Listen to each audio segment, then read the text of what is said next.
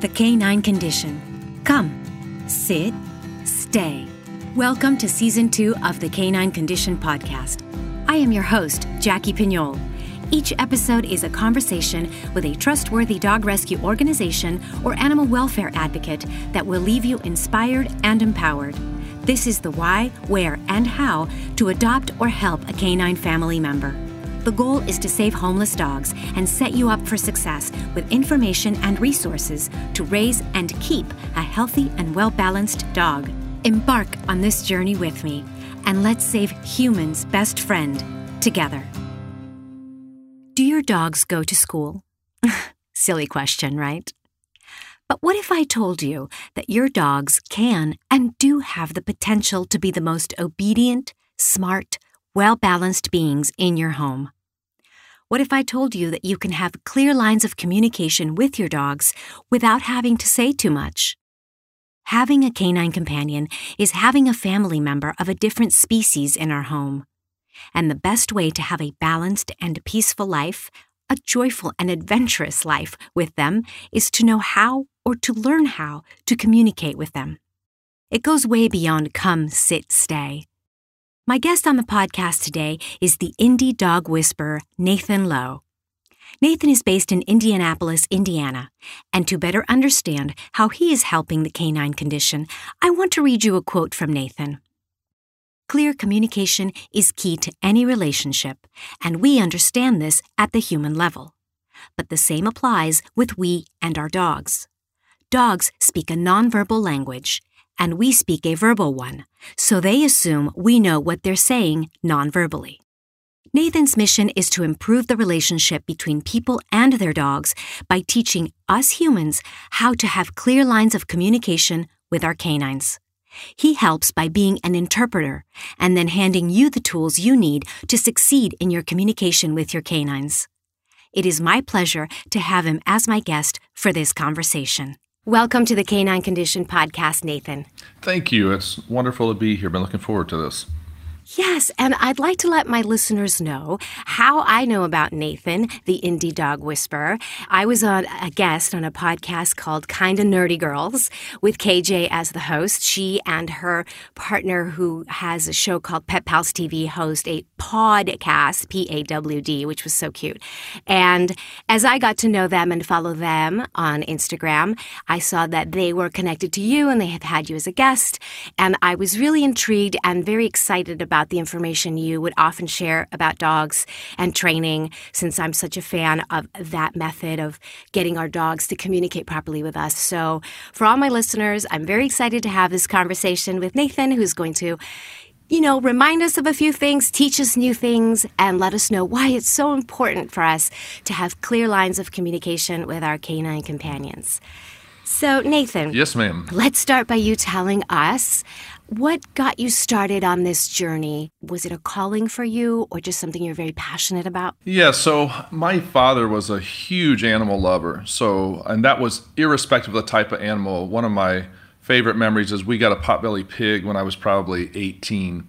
And this thing had a bunch of hair missing, everything. It was frankly visually not too appealing, but he would go out and stroke it and say, "Hi, baby," and just love on this pig.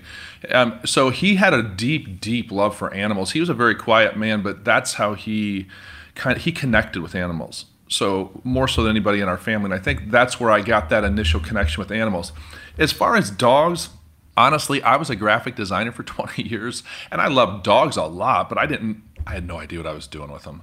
So I volunteered, and like everybody else that means well volunteering at a dog shelter, I got frustrated because they were jumping all over me, etc. It was a very large facility in South Carolina, and I remember kind of the seminal thing that happened that caused me to realize there was some code they were operating on. Was I was in a yard with a bunch of dogs, and one just kept jumping on me. I got so frustrated, I grabbed it, kind of put it down on the ground, said, "Stop." And when I looked up, I had this ring of the rest of the dogs all looking at me with like this reverence. And I thought, I wonder what I just did. And the rest of the time, they all listened to me and were showing all this deference. And I hadn't even worked with them at all. And I thought, I just did something really powerful that I'm not sure what. So I started reading and researching into dog behavior after that. And then I started practicing in those yards until Basically, I say dogs are my teachers. I studied them for hundreds of hours, would practice their body language until I saw them respond the way they respond to each other. So that's kind of how I got going in it. And that was in about '06. Wow, that's really, really cool. Because then it was something that just sort of came to you out of you living life, and then it just pops up. And it's so cool to see and hear that you were so aware and in tune with that moment rather than just moving on and taking it for granted. You know, you really honed in on that. Yes. But you're in Indianapolis now, right? You're in Indiana. Yes, ma'am. I'm in Indianapolis. So how'd you make your journey there? Oh, goodness. That is a long, convoluted story. And when I say convoluted, I don't mean like dark. I just mean convoluted by way of twists and turns. Indy is actually where I first, so I had been doing dog behavior a little bit on the side since that kennel in South Carolina. And by the way, I just want to give a huge thank you to them because they allowed me to work with their dogs just whenever I wanted in the yards. And as I started to gain expertise, they started asking for my help with dogs they were struggling with. But that was kind of the formation of when I knew I had an ability and I had learned their language, like cultural immersion.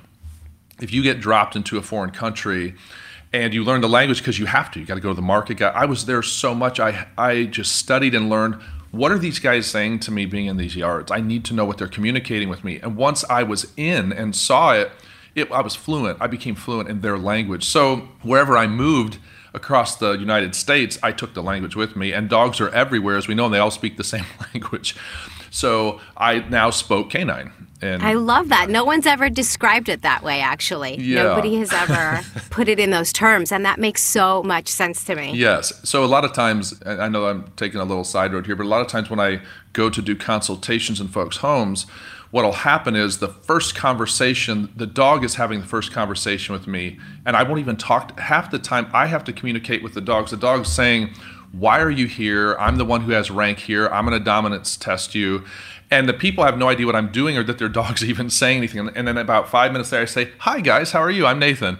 But the dog and I are on terms now. So it's tough for people to learn nonverbal language. You don't have to use cues with the dog. I'm not saying it's wrong to, but it's not as effective. You can teach a dog, get back from the door because you give it a treat or pull away. But if you stand in front of the door and take a step at a dog like another dog does, running another dog off, that's super clear to them. And I don't have to say anything. I just got to take a step toward them. If I'm facing them right, they know what I'm saying. It's like, okay, I'm backing off. I'm giving you the space in front of the door. And then they don't bolt out the door.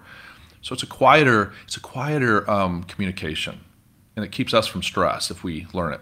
Oh, yeah. I mean, you know, I have a pack of 6 dogs. I don't know if you Wow, know that, that's awesome. But I do. And 5 of them are... The last 3 were foster fails, but I'm happy. They're great. They're a great pack. Oh. Different places. 4 of them from Georgia, from rescues and shelters. And they're pity mixes, and they're very smart, very loving. But I also, of course, I don't want, like, chaos in my home and a lot of... And we never really have to yell. I'm really in tune with that whole nonverbal communication. It's pretty amazing. And as a woman, you know, I've told other friends of mine because, you know, I'm not very tall. I'm a petite girl. And it's kind of empowering, to be honest, to not have to be yelling at your dog or having them pull on you or anything, to just use hand signs and they know what you want from them. Yes, absolutely. And I have found, too, that in my work, I find that this is not always true. I'm not trying to pigeonhole this, but most women have a really strong nurturing drive. And when they attempt to utilize that toward a dog often reads that as submission. So then the dog becomes very powerful in the home. And so then what tends to happen is the person goes into 2 modes. I either, ooh, goo, boo, boo, baby, and I hate you then in the next moment. But there's no stable middle ground where I have a respect relationship with you and we know what the rank system is here and we abide by it and are happy and peaceful. It's like it's an emotionally driven relationship. And I tell my clients, dogs, and I know people disagree with me on this, but I found this to be the case. Dogs do not bond emotionally. They bond socially. That's why you can rehome a dog.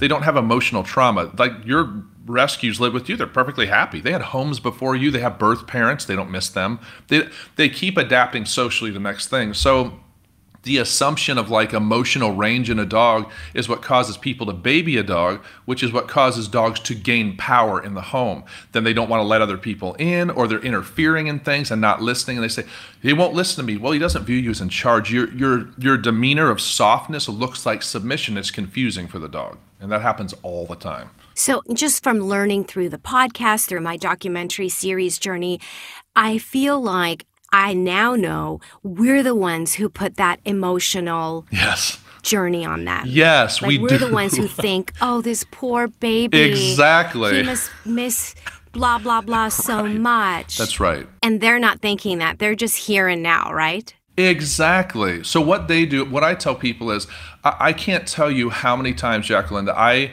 my clients that have a rescue that call me and I come in their home and they say for the first 2 weeks everything was fine, and then all of a sudden, well, that's about the time it takes for you to show enough submission to your dog for them to establish a rank in the home of leadership over you and possession over you. So what happens is I have been just driven to try to put kind of contravening measures in place before the dog goes home. Like, can I help you day one so that this doesn't happen so you can keep this dog? Because what happens is if that dog gets too powerful and it's a really dominant dog, then they have a rescue dog they have to keep in a back room and they have company, and the dog scratch on the door. Their life becomes stressful. The dog's life becomes stressful. It's not fun for anybody involved, and sometimes they give the dog back. We don't want that. We want people to be able to say, what are the tools I can bring home with this dog for clear communication between me and the dog to say, hey, bud, this is my rank in here, this is yours. And the dog will say, cool. They have no problem with that. You just got to be clear about it. They may challenge you, but you got to know what to do. But most dogs will not challenge you in a novel situation. And every new home is a novel situation. So you have an opportunity at that point. Right. And I can understand, my listeners and a lot of my friends and family, you get this dog or a puppy and you're like, but I don't want to just let it go and right. To either a board and train program, or you're so excited and you just want to cuddle with it and watch TV. Right. But you realize that if you commit to training those first few weeks, whether the trainer comes to you or you go to the trainer, it's homework, it's work, and everyone's like, But if anyone and everyone listening to this could just trust me from experience, is that each time I brought a new dog home, although of course I didn't want to part with them, I did feel it was necessary for them to be professionally trained because I had multiples, because I have a young son and my life is busy. There's a lot of in and out in the home. And I seriously set myself up for success with dog training, because after those 2-3 weeks that you just, do the homework, give up, the consistency of that homework is a lot less work, and our lives are peaceful. We can take them everywhere. We take the pack of 6 anywhere and everywhere we want to. That is awesome. And I found too that board and trains, I know people use those to good success, but I often have clients that hire me after board and trains that ended up being ineffective because dogs are scent based, right? So they claim the home. Sometimes if you remove them from the home, they don't claim anything where they end up going, so they don't react the same. So the training is quote unquote a lot easier because there's nothing they're possessive of in a novel environment. When they come back home, now stuff here's mine. So now I'm gonna act different with being possessive at home. You see what I'm saying? So that's why I teach in home. Yes. And, now that you say that, because I had that experience with my first one, she came home and she was beautifully trained. She listened to her trainer 100%. And we would go for the follow-ups because it was then part of the program for him to teach us what he taught her so we could practice at home. 4 months she challenged us at home. That's right. Because she thought, why do I have to listen to you here? Right. But as soon as we went over there, that's right. She listened, and I'm like, what? Yes. So now that you say that, it makes total sense. Yes, it really is not about them learning commands. It's about them learning who is in charge in the space. Dogs are about who is running the space. So when your dog went there, that guy ran that space, and your dog knew that guy's scent ran that scented area. So dogs memorize scents of things. So your scent represents a rank, yours personally with your dogs. And if your scent acts submissive in a household, they will take over the household and possess your scent as well. So it becomes a hierarchical confusion for humans and dogs, because you think you're loving your dog, the dog thinks you're being submissive, dog becomes possessive and starts controlling the home environment. And that's why they don't listen when they're barking, they don't stop barking, all that comes from that. I gotcha. So, yeah, because some of the most common, and let's talk about some of the most common complaints, people adopt the dog, whether they're older or younger, whether they rescue it or they purchase the dog is a dog. Right. So that's true. They bark. Yeah. They're going to bark at the door when the doorbell rings. They're sometimes, the young ones like to jump up and put their paws on you, and they're being loving. How can we help people understand that it's very easy to fix those things? Pulling on leash is another one I hear a lot. Yes. Grabbing the food off the table, things like that. Yes, that's right. Would you say those are the easy things we can fix if we get our dog trained? Those things are only easy to fix. So here's the honest truth about this in hundreds and hundreds and hundreds of clients that I've had. It is only as easy as the person's commitment to change. If the person is not committed to change, it won't be easy. In fact, it won't work. Because most of the time, it has nothing really to do with the dog. The dog is just responding out of what it believes to be true from what it sees, the way people are acting, okay? If you change your behavior, the dog will respond and change its in turn to what you're doing. So I'll give you for instance, I had a client here in Indianapolis. They had 2 corgis, and I worked with them every week. I was going, normally I don't do that. Normally it only takes 2 appointments and I'm done. People have all the tools they need. They're done, and they have the whole kit. So that's what makes me kind of novel in this area too, is because I can give you a whole tool bag in about 2.5 hours, broken into 2 sessions, and that's it, and you're done. So now it's up to you then to follow up. You have to do it yourself. You have the tools, are you going to use them? So anyway, with these corgis, I told them you have to take them out of the bed. They were not listening. They were barking. They were going crazy in the house. They started seeing great improvement. And one day I went back and the dogs were back to 0. And I said, what happened? They weren't listening. They weren't listening to them. And then it occurred to me, I said, did you let them back in the bed? And she said, well, we did this week. And just like that, they took the leadership back over the dogs. Took it all back again, because that laying in a bed on top of your scent is one of the clearest signals you can send to a dog of that they have leadership in your household. That's why I never let a dog sleep in my bed ever, because I don't want to confuse the issue. I'm not punishing them. I'm just saying, hey, I know you'll be confused if I let you do this, and then you may decide not to listen to me on some things. You have to listen to me. So I can't confuse you by saying, here's a leadership, here's a throne for you, and they're saying, well, then I must be a king. No, you're not.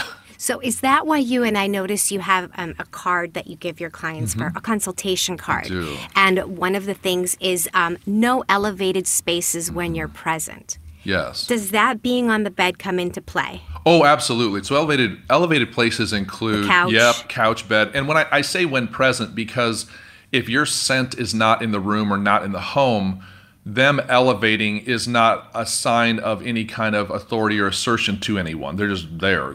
You're not there to assert to. What I say is when your scent enters the room, they need to give up high ground immediately. Because for dogs, high ground is authority. That's what I've been working with dogs. They're doing good, and all of a sudden run up on the top of the couch, all the way on the back of the couch, and look at me and start barking. Because from up there, they feel they have more to say from a high place. So that's why I just don't let them up there, just to avoid confusion, keep it super clear who I am, who they are in the relationship. Gotcha. Which is that social norm you're talking about, and then bonding socially and not emotionally, right? Yes, and it's all making sense, people. You got to listen to this. Now, before before people, want to tar and feather me about this emotional thing, I love dogs emotionally, or I couldn't do my job. I love them to death, have loved them for years, but I am under no delusion that this is coming back in the same way. And so I love them enough to set things up for them so they're clear and peaceful. So sometimes, just like with kids, loving, I know parents, I'm not a parent yet, hopefully one day, but parents tell me, well, yeah, and I do have to make decisions for my child that is not sentimental for me, but is good for, I know I have to do this for their sake. It's the same with dogs. I tell people, be careful you're not loving yourself using your dog. If you really love your dog, you will make sacrifices of your own sentimentality or warmth for their sake, for peace and clarity for them, when it's not so fun for you. That's really loving something. in my estimation. So let me ask you this. Would an example of that, or could an example of that be crating the dog when you're crate training or potty training using a crate? Because a lot of people that I meet in this movement of me trying to help get more dogs adopted and find homes, a lot of the rescues suggest crate training, especially in a new space, and many people who adopt do not want to crate train. They think they're punishing. They feel bad. They just want to coddle. And so the crate goes out the window. Yeah, so I would make a distinction there between coddling a dog emotionally and in so doing communicating submission to the animal. I am not a fan of crates. I do understand people need to use them. I'm a fan of creating spaces that are gated off inside the house where the dog... Kenneling causes a little bit of psychological shutdown for a dog, and I don't like doing that to them, but it's not, I don't consider it cruel unless you leave them in there for 8 hours. I mean, I've had clients I've told, I can't work with your dog if you're leaving your dog in the crate all day. It messes with them so much.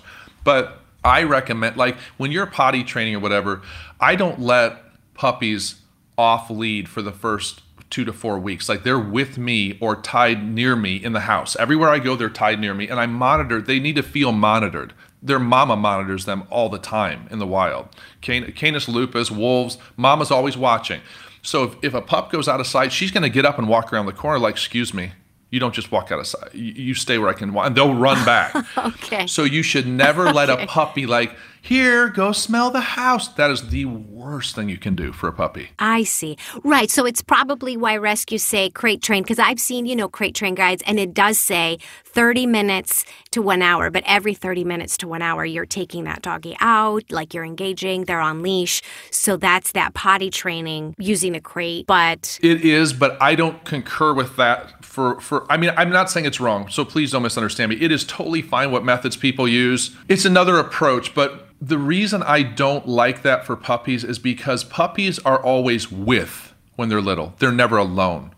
And crating isolates them, which messes with their development, in my opinion. So I don't want them ever to feel isolated. Like, even if you have to crate a puppy at night to sleep, put them in your room, though. Don't put them alone. Don't cover the crate. Let them see you.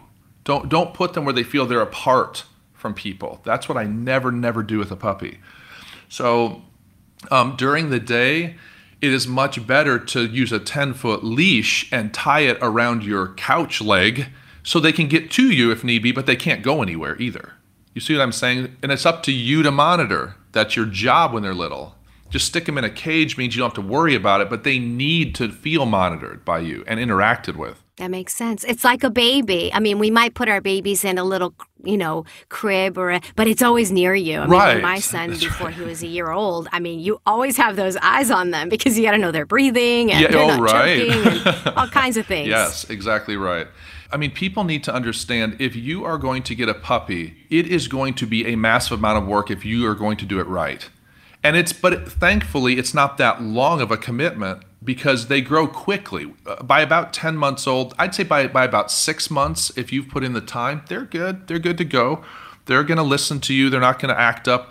But those first, when you get them at 3 months old, it's 3 months. You're going to have solid work and just commit to it. If you can't, don't get a puppy. I love that. All that information is so helpful, and even myself who has, so many dogs, we forget because mine are older now. I'm out of the puppy phase, but a lot of my friends have kids and they want to get puppies and they ask me sometimes for advice, but I want to be able to say, here, listen to this episode or go here or go there because I certainly don't have all the answers, but I see some things that work and some that don't, but you're right. If you're just going to stick a dog in a crate, please don't get a crate. I am not a fan of just leaving a dog there all day while you're at work and all that is just a whole other conversation. Really hard on that them. I don't like. Yeah, exactly. Yes. It's like, that's why we don't like shelters and we don't like to see dogs in shelters because they're just sitting there and not being taken into account or not socializing with us. And like you said, they're social pack animals. And speaking of shelters, I know that you do a lot of volunteer for shelter dogs and you have this wonderful message about how to find one and bond with one that you can adopt because a lot of people are hesitant to step into a shelter or go there.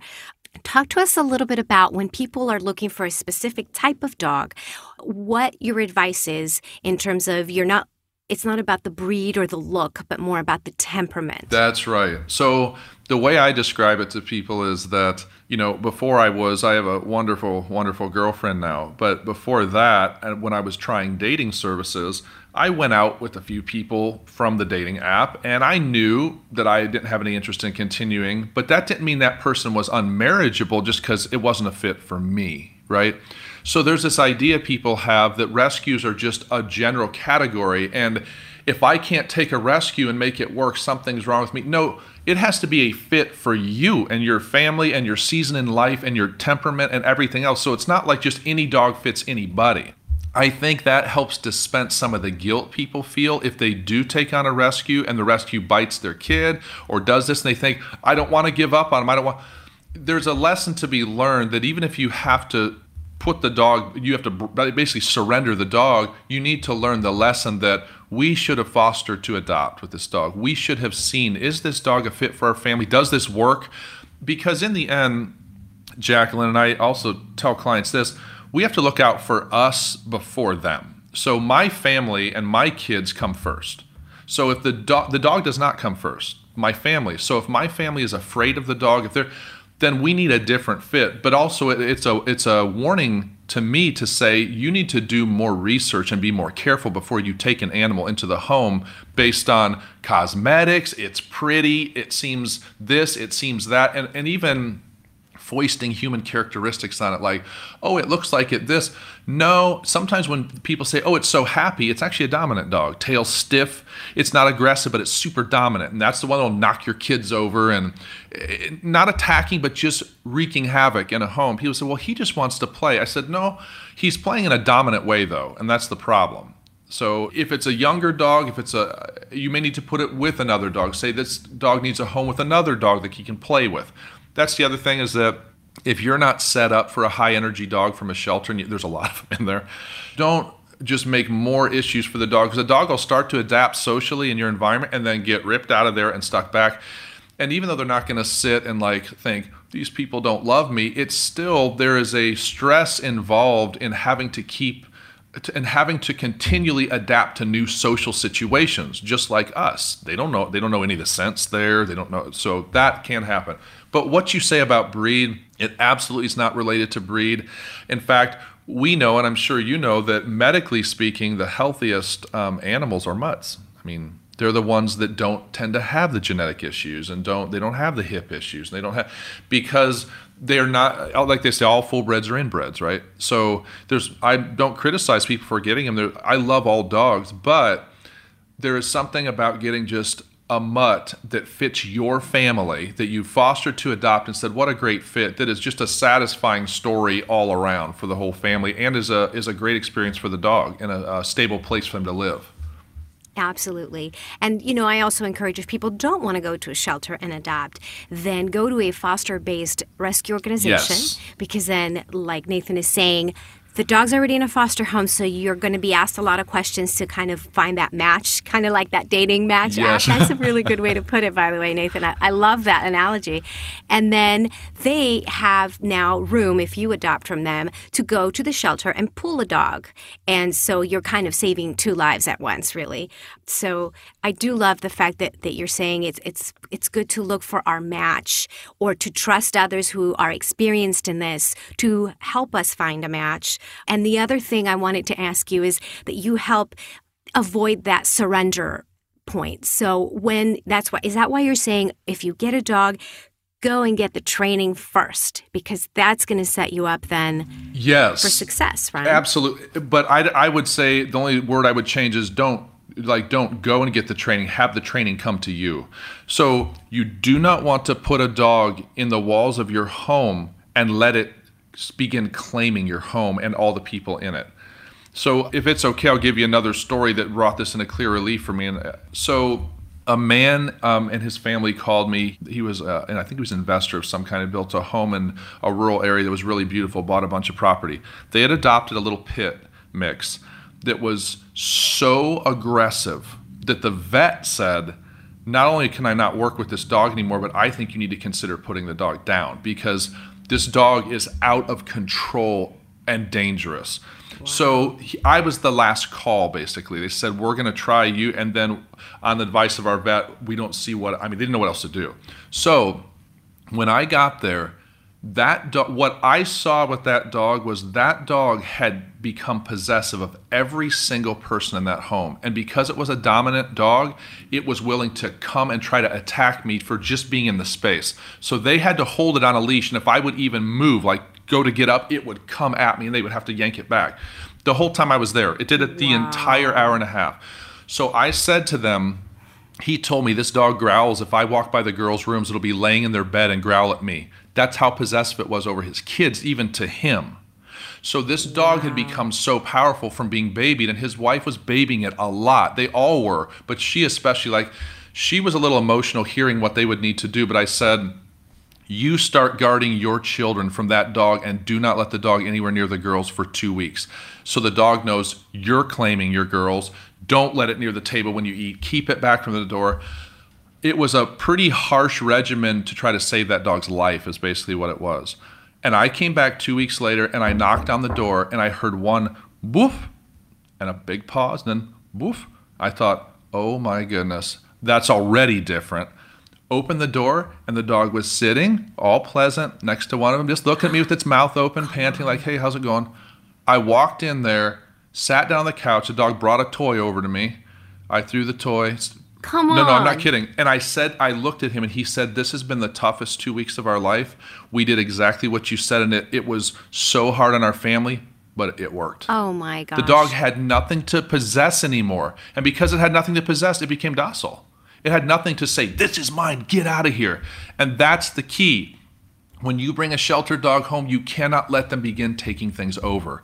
Because when they become possessive, they become possessive. And if it's a dominant dog, they can be dangerous because they are willing to bite to remove people away from what they own in the home, including people. That is amazing. And as you're saying that, I know that when I see the shelter posts, because I'm, constantly checking in with my local shelters to see what dogs we can share, a lot of them get returned because it says, too possessive of the owner. Yes, that's right. That's a huge comment that's always on the kennel cards. Yes. I think of a million things that it could have been. You're always wondering, gosh, I wish we could know more. But it's probably something like what you're describing. Absolutely, right? Jacqueline. Let me tell you the pattern that I see. Shelters don't mean to do this, but when they are putting forth an emotion-based narrative, this poor baby is just looking for love and just...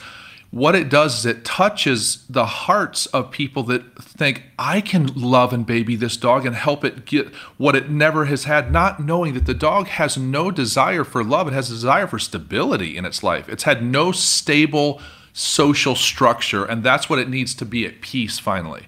So what they do is bring the dog in the home and allow it, and by loving, oh baby, put it in the bed, let it sleep next to me.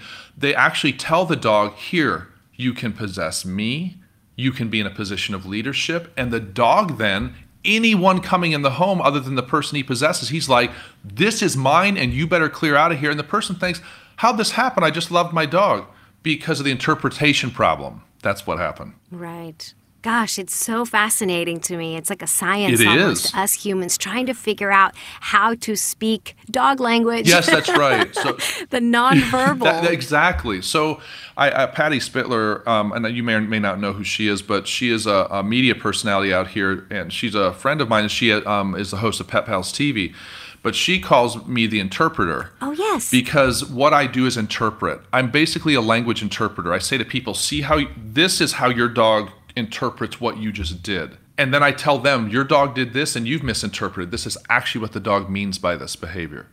And once that's clear, I say, your dog can't come to you. You have to go to their culture. They can't come to your culture. You got to go to theirs. So you have to learn what is their culture, what is their language, you have to be immersed in their world. They can't get into yours and understand what's going on. You can't say to a dog, oh, listen, when I say, baby, I know that sounds submissive, but I'm really not. So please don't take it as that. They have no ability to reason that. So when you say avoid a high-pitched voice, I saw that on your consultation card, and I remember being told that when I first got into adopting and training my dogs. we have this tendency, and I will say, it's usually mostly more the moms and the women than the men. But some men, they get into their baby voice. Oh, no, you're right. Absolutely. Oh, I have too.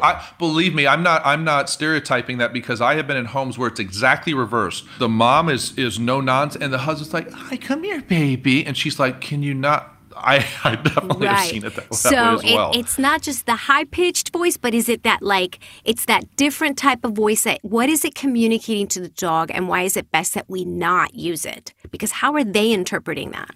Exactly. And Jacqueline, that's the critical question. And that's the question I wish people would ask. How is my dog interpreting what I'm doing? People don't think, they think they already know. The dog knows I'm loving it. So here's the problem with a high-pitched tone. The problem with the high-pitched tone is that it sounds like puppies, and it sounds like lower-ranking dogs that whimper. It's in that range. And what whimpering and puppy sounds do for most dogs is initiate dominant signaling, putting paws on, leaning against, barking at. You'll see even adult dogs put their paw and push a puppy down to the ground when it's going, and those push them. It's a signal to say, hey, dude, you're making submissive sounds. Remember who I am here in the social relationship. It's like a reminder of rank. And that sound initiates that for them. So you have to be so careful you don't sound like a submissive entity. Now, I tell people you can use baby words. I say to dogs, "What are you doing? Oh my goodness." I'll do that, but listen to my tone. And they never get excitable or dominant signal. They'll listen and cock their head and listen to, because my tone doesn't sound submissive. It's more of in the lower ranges, and that's not a submissive range for a dog, a vocal tone. So that's why I say that.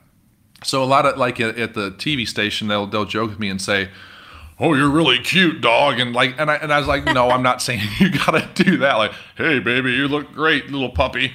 You can still say, "Oh, you're so cute." But if you say, "Oh my god," now you're sounding in the range of puppies and submissive dogs, and it's confusing to them, and they start dominant signaling, leaning on you, muzzle punching, barking, pawing you, all the things they shouldn't be doing. Gotcha. And I have heard that before, that don't use a high-pitched voice, but this is the clearest understanding I've had of why we shouldn't. So I'm such a fan of passing this message along, because when people first adopt any dog or get a puppy, the high-pitched voice it's almost like it comes with the package for people. It's so feeling new. Hey, guys. It really does. Let's not. Well, it really does. And as human beings, we have the capability to adapt to other species. And so let's use it. They don't. So the reason that dogs will socialize with us and when wolves won't is because domestication has rendered them able to include us in their social group, right? Where wolves won't. Well, wolves can. I've heard of isolated cases, but it's dangerous for people that attempt that, and they have to do a lot more submissive behavior. But when it comes to dogs, it's like I tell people, a dog that you bring in your home just for your enjoyment, what does that help the dog, though, in the end? You will enjoy a dog, and if you get your relationship with your dog right, you'll enjoy him more.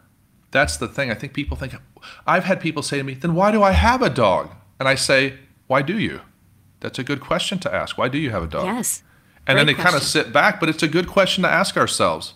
Why do we have dogs? Is it for their benefit? Hopefully both, but what are they getting out of it?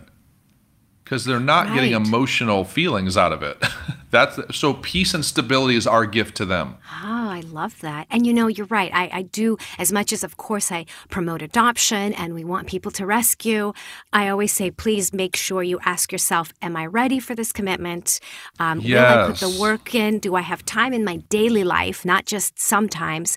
And, the financials because of the potential vet bills. And yes, you do want to invest in training because that will set you up for a much longer, peaceful, happy life with your dog than you struggling back and forth or risking having to surrender them at any point. And speaking of that, Nathan, there are families who don't want to train their dog because maybe they don't see and hear some of the things we're talking about, which are so helpful and seem harmless. It's, if anything, is all positive, but they see videos or hear about training methods using gadgets or types of collars and things that are sometimes misused, and therefore dogs get hurt or people can get hurt.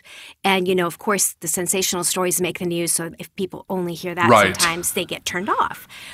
What do you say to people who might be a little hesitant or not know about training methods that don't use gadgets, right? You don't have to have them to train? So it depends on the dog. So my rule of thumb is wolves and canines have 4 levels of correction, starting with the leash. So the level 1 is growling. Level 2 is snapping without biting. Level 3 is biting. And level 4 is takedown. They'll actually take the dog down to the ground. So a rough approximate of that is necessary for us as well. We don't have to do that exact stuff. But I find that the reason that dogs listen to each other and abide by a hierarchy within themselves is because they'll be nipped if they don't, right? That is the way dogs enforce things, is nipping. So if I can't find a way to nip a dog, so that, not with my teeth, but just with a quick, I'll either give them a little poke in the chest to get their attention. But if I can't do something like that they realize, oh, he'll back this up, it doesn't hurt them. But if I can't get through to their brain who I am and I'll back it up, they will not listen to me. I have a client right now who has a German Shepherd, and it doesn't care about any form of address at all. It's none. So now the challenge is, now what do you do? Because there's nothing a human can do that it respects. It just says, go ahead, poke me. I don't care. Go ahead. So my philosophy is, I am willing to administer discipline to a dog only in the way they administer it to each other. I abide within their, again, stay within their society. That's why I don't do shock collars, because they don't use electricity with each other. And I have seen repeatedly, and I know there are a lot of trainers that just swear by them. Yes, you can get a dog to do what you want with the shock collar, but what you do is you use fear as a way to get them to do something, because electricity scares them. There are a few people I've known that use them and it doesn't necessarily scare the dog, but if you're needing to shock a dog to get it to listen to you, you need to consider whether you should have the dog. Like, I remember a Doberman owner telling me, he said, yeah, I used to put it all the way up at the highest level of shock. And that dog would look me right in the eyes in a challenging way while it was shocking him and just stare me down, he said, while it was happening. So at that point I thought, oh my goodness, like, that's more than I want to hear or deal. And he wasn't talking to me about working with his dog. I just thought, and a lot of times that happens with unneutered dogs, male dogs. They have so much testosterone going through them. And I'm not saying that you everybody has to neuter a dog, but in my experience as a trainer, it helps immensely if you want a more docile dog, and a dog Absolutely. That's not so frustrated. They're frustrated when those hormones are going through them. I was working with a retriever last month. It was young. It was 10 months old. That thing was coming at me I grabbed it and said, hey, to it, and gave it kind of a growl. It kept coming back. Finally, after about 10 minutes of that, it started calming down. And I said to them, is this dog neutered? No, not yet. Okay, well, it's basically a teenage boy. I mean, it's got all these hormones. And so It's like, give the dog and everybody a chance to come to a relationship, especially a dog like that. I've had unneutered dogs that I got called because they're humping. The guy said, it's humping my wife. And when I go to grab him, he bit me in the stomach. So it's like, well, that's nature and that's hormones and that's testosterone. So neutering helps that. So I don't tell people what to do with their property, but in my experience, just mine as a trainer, it helps immensely with the dog's behavior, especially if you have an indoor dog. They can start marking everywhere if they're not neutered. They can't help it. It's not wrong. People want to get after a dog for going to the bathroom in the house. It's not. I tell people that's not a disciplinable offense in their world. So don't get mad. If they're marking in the house and they're neutered, they're marking because you're not in charge and they're putting their scent in the house. So get in charge. That's the thing. That's when it's us stepping in, learning about how their world works as canines. That's right. Because exactly. Dogs, they've gotten returned not just to shelters, but returned to the rescue where it was adopted from for peeing in the house. And I've seen that. So it's unfortunate because at that point, I really feel like it's the human having to, lay down some rules and some consistency in the daily training. Obviously, for me, I'm a huge fan of spay and neuter because, in the movement of dog rescue, we're always trying to not overpopulate with more homeless dogs. So to prevent. No, that's exactly right. Completely agree. And it's funny when you talk about the discipline. I learned to use the prong collars, and when I first saw a prong collar, and this was maybe 12 years ago, I didn't know what that thing was. It just looked dangerous, and I'm like, oh my gosh, I'm never using that. And the trainer that showed it to me, it had rounded tips. It was like, and he said, when you use this properly, you actually never have to use it. It will be on the dog, and just it being on the dog will know like, oh, okay, it's time to follow guidelines. And we very slowly introduced it with my first dog because she was just so difficult to wrangle. It was like a horse pulling me down the street. And I didn't know, but it mimics, if you have to place it correctly on the neck, I was told, so that it mimics what the mom does when she grabs the puppies from the neck, which is up high, as a correction, as a quick, 1, 2, kind of like that. And I did practice with it, and I will tell you, I know a lot of people don't like them, and I'm not saying you have to use them. I learned how to use it properly. I've never hurt my dogs with one, but it did help me feel like they could listen. And after a while, obviously, she didn't need it anymore, but it was a tool that, when used properly, I could rely on. Well, and it can simulate a jaw grab from another dog. And they'll do that with each other. They'll grab each other by the neck to say, hey, you need to chill out right now. What I find with that as well is that I do use those somewhat in my work. It depends on the dog. So again, because my philosophy is if the dog's if I can't get the dog to respond to my nipping with my fingertips, I have to get it to respond to nipping somehow. So sometimes, like I had a client, they had a huge Great Pyrenees. It was about 8 months old. And when the husband would leave for work, it would knock the wife down all day, and she was afraid of it. It would just jump up and slam her straight down to show dominance. And the husband was done. He was done. Like he's worried about his wife when he leaves, and she's crying, but then she's crying about getting rid of the dog. Like, we don't want to do that. So that dog, I tried poking the dog. It would come back at me. It didn't care. But I said, in this case, I think this tool is going to mimic a jaw grab that I think should get his attention. And it worked like a charm. What she did is put a prong collar, left a little short leash in the house. And if he got crazy with her and tried to knock her down, one tug, boink, and then he'd stop. And that did it. He realized, oh, okay, she's able to administer correction to me. It wasn't an anger thing. It wasn't coming at the dog. It wasn't injuring the dog. It was letting the dog know, you're going to get a quick jaw grab if you treat me like this, because I'm the one running the household. And he said, oh, okay. He got it. He was a 70-pound puppy at that point. You should never leave a prong collar on a dog if you do use one. It's only a tool, as you said, as a reminder of you're going to get a quick jaw grab if you just disregard me and decide to go and make your own decisions that are not going to be good for you. So it's for the dog's benefit. Right. It's only to actively work with them. I would never leave it on in the house. I would never leave it on if I'm not actually with the dog, working with the dog. So super important that if people, go to training or come across these tools, don't use it by yourself if you haven't been taught to properly use it. That was another big thing. That's right. Don't just start with a prong collar with a dog. That's another thing. You have to graduate to it, right? I learned those things and felt like those are safety tips. Yes, and you have to know how to use it. I completely agree, because people will hear that and then get when I say, please don't use it till I can show you. Because just like with dogs, let's say you activate it, you give it a quick tug, and the dog hasn't done anything. Now you make him nervous, not because of the tool, but because it's the same as if one dog just bit another one for no reason. They'd be like, what in the world's going? Then they'd be afraid of that animal. So you have to know when and how to utilize one of those. And it's not necessary, I'd say, for most dogs, but it is for some. It definitely is necessary for control. So yeah. Okay. And on that note, I know that, you're in Indianapolis, so a lot of our listeners may not be able to get to you, but you do have these wonderful YouTube videos where you share tips and you talk about some of the things you've shared with us in this episode.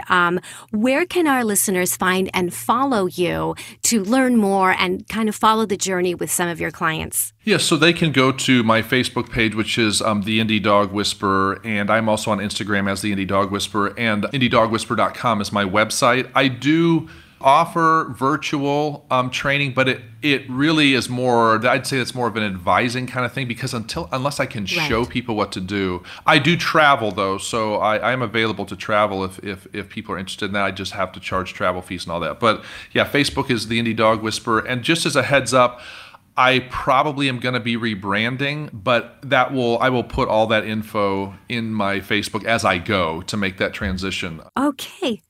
Great. I love that because I'm a big fan of the YouTube videos too, so we can definitely go to your channel as well. Is it the Indie Dog Whisperer YouTube channel? I do not have a YouTube channel. However, Wish TV, I do a weekly segment on Wish TV. So you can go to Wish TV8's website, and they have all my videos there, and they have uploaded them to YouTube. So if you go to YouTube and look up The Indie Dog Whisperer, it should pull up all the videos under Wish TV's channel. That's probably how I found you on YouTube, because I find them so helpful. So anyone out there who wants to check them out, really, really great tips. And if there's an email, that's your preferred form of communication. Would you like to share that with our listeners? Yes, that would be indiedogwhisperer@gmail.com. Perfect. I will have all those live links in the show notes for this episode so anyone can easily click and find Nathan, the Indie Dog Whisperer. Our listeners should also know that I am not getting paid to advocate for any organization or individual on this podcast. I choose to interview guests from organizations that I know are doing the good work for dogs and for people across America. And in this case, the Indie Dog Whisperer has been here to share with us so much valuable information that can set us all up for success. So please consider following him on Instagram, Facebook, and keeping in touch with him should you ever need his services. I'm a big fan of training, so that's why I offer these episodes on this podcast. Thank you, Nathan, for your time. This was lovely. And, to me also, who, even though I'm an experienced dog parent, the reminders, I welcome them every time. Thank you for inviting me, because my heart is in education, and if we can get the word spread to more and more people about how to view dogs properly, we can give dogs a better life and avoid the surrenders that are happening because of just misinformation and confusion between species. Absolutely. I couldn't agree more. Thank you. So I guess the schooling really starts with us. If we are willing to take on the challenge and want to learn and grow with our canine companions, we are actually acquiring skills that allow us to have clear verbal and nonverbal communication with them. Think about that for a second. It's actually very empowering and peaceful. And even though some of us have had dogs for a long time or may already communicate well with them, I will tell you that after having this conversation with Nathan, I have definitely picked up on a few things I can improve upon, and some that I can start implementing to have a more consistently stable and fun life with my own dogs. Please check out the Indie Dog Whisperer links in the show notes and share this episode with a friend. Press subscribe on our podcast, and thank you for joining me for this conversation. Until next time, hang on to those leashes. The Canine Condition. Come, sit, stay,